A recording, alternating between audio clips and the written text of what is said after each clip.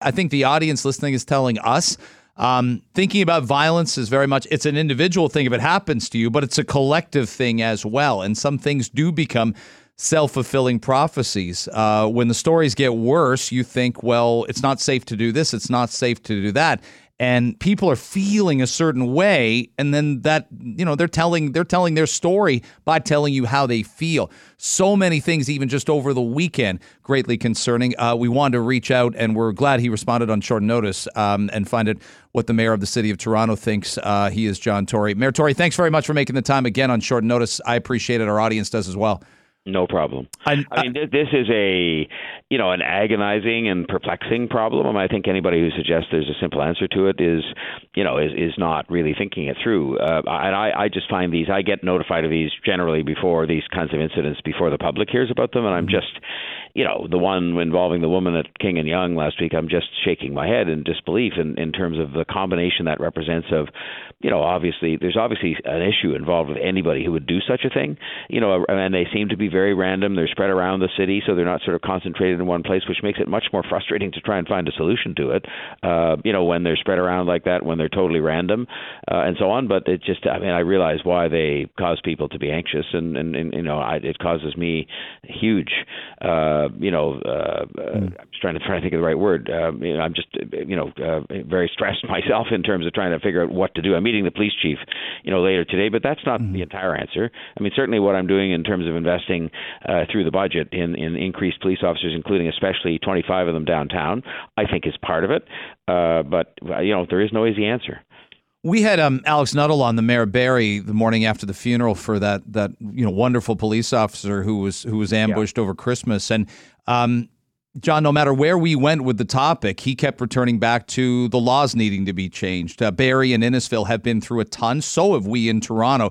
But I could feel it in his voice that there's more a push among municipal politicians more than ever, regardless of ideology, to get to the federal government and say some of what we're doing with bail and parole, not because it doesn't document every case, but it absolutely has to change. We can't just talk about it. We've got to make them do it now. But, Greg, it's exactly what I was saying, though. That is one element for sure. And I've talked about it literally since 2005 when I was in provincial politics, because I think, there are elements of the bail system now, for example, that are just letting out people who are charged repeatedly with firearms offenses, and some of them then go on to do things that are truly horrific. And so I think that's part of it. And so is investing in the police. And you don't hear me pretending that the investments that I propose and that I stand by in the police to help them and to help ourselves have some more resources available to us, and same with safety on the TTC, that is the only answer. I mean, a big part of the answer that doesn't get discussed that often is mental health. At the end of the day, I think it'll probably turn out to be the case that the person involved in the older woman's death, was not somebody out on parole or out on bail, but was someone who had some issues. I mean, who goes around pushing, anybody, but let alone 89-year-old women down onto the street and causing a loss of life? So I just think there's a lot of that. There's people out there that have issues in their lives that are not getting dealt with, by the health system. So I just think it's kind of all hands on deck. This is happening in cities across North America. It's not just here. And I think what we have to do is decide on an even more comprehensive approach to this. And part of it is what Mayor Nuttall said. It's in some instances, but not in others. I mean, in others, the bail laws and whatnot have nothing to do with it. Are you hearing from people outside of Toronto asking what's going on in Toronto proper? Are you hearing from people asking? We tend to focus more because it's our city, and I spend a lot of my time, as I said, I'm meeting the police chief this afternoon. I've had meetings with other people in terms of the sort of social and health aspects of this.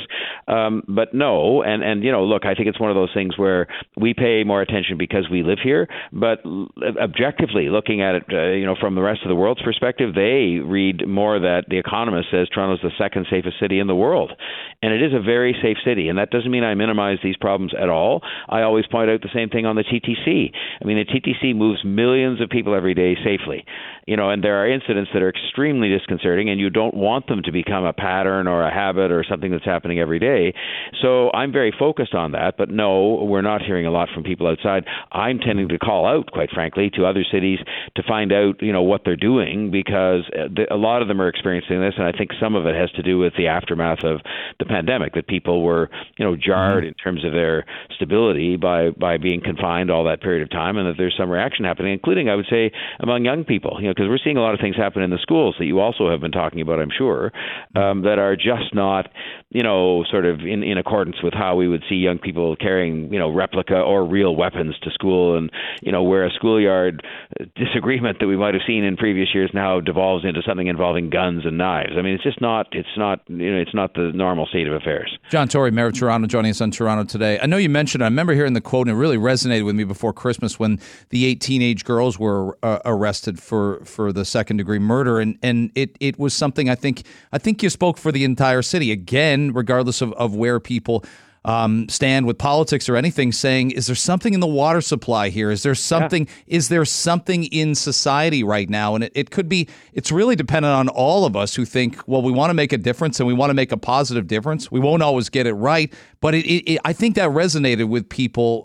You've probably thought a lot about that comment to say, is this just a greater extension of where we're at, and how do we reverse some trends here? Well, I think a big part of it is mental health, not entirely. But I mean, I think if you look at the different incidents that people refer to, somebody being shoved off a subway platform, a woman, an older woman like this being pushed down at the intersection of King and Yonge, 8 girls alleged to sort of, a swarm. A man. I mean, you just go down the list. I would even extend to that teenagers with a BB gun shooting at a bus operator that's waiting in a bus, shelter to take over their job.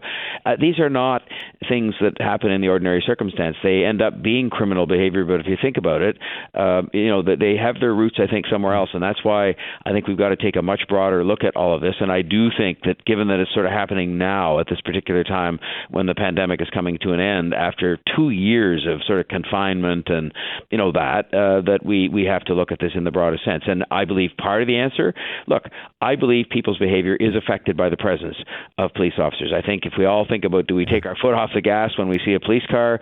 Do we put our phone down when we see the police? I think similarly when they're walking a beat in the downtown streets, that's going to help with this, and same with people on the subway, including homeless counseling workers that can help people. But I don't think that's the entire answer. I think there's much broader answers that we have to kind of continue to work at, because these events do suggest to you there's something that's happened. I said something in the water, but you know what I meant. Yeah, I do. Yeah. There's something going on that we've got that's much deeper, and that's why it's happening in other cities too. I know we're both tight for time. What's the start of the genesis of the conversation with Chief Demkiw today? Where do you start? With him, my conversations tend to sort of say, because he's an expert police officer and he's a very compassionate man, and he knows the answer doesn't entirely rest in police officers, is to say, what more can we be doing besides giving you some resources to have some more officers downtown and so on? What more can we be doing? Where do you think some of the routes are? Because he's an expert professional. Let's remember, police spend most of their time, helping people, not arresting people, helping people who are on the street or suffering from substance issues, and that's what they spend most of their time doing. So I will just be sort of seeking his advice today, because I believe this is a problem, obviously, that while it is random and it is spread across the city, it's causing anxiety, and I want to try and do whatever we can.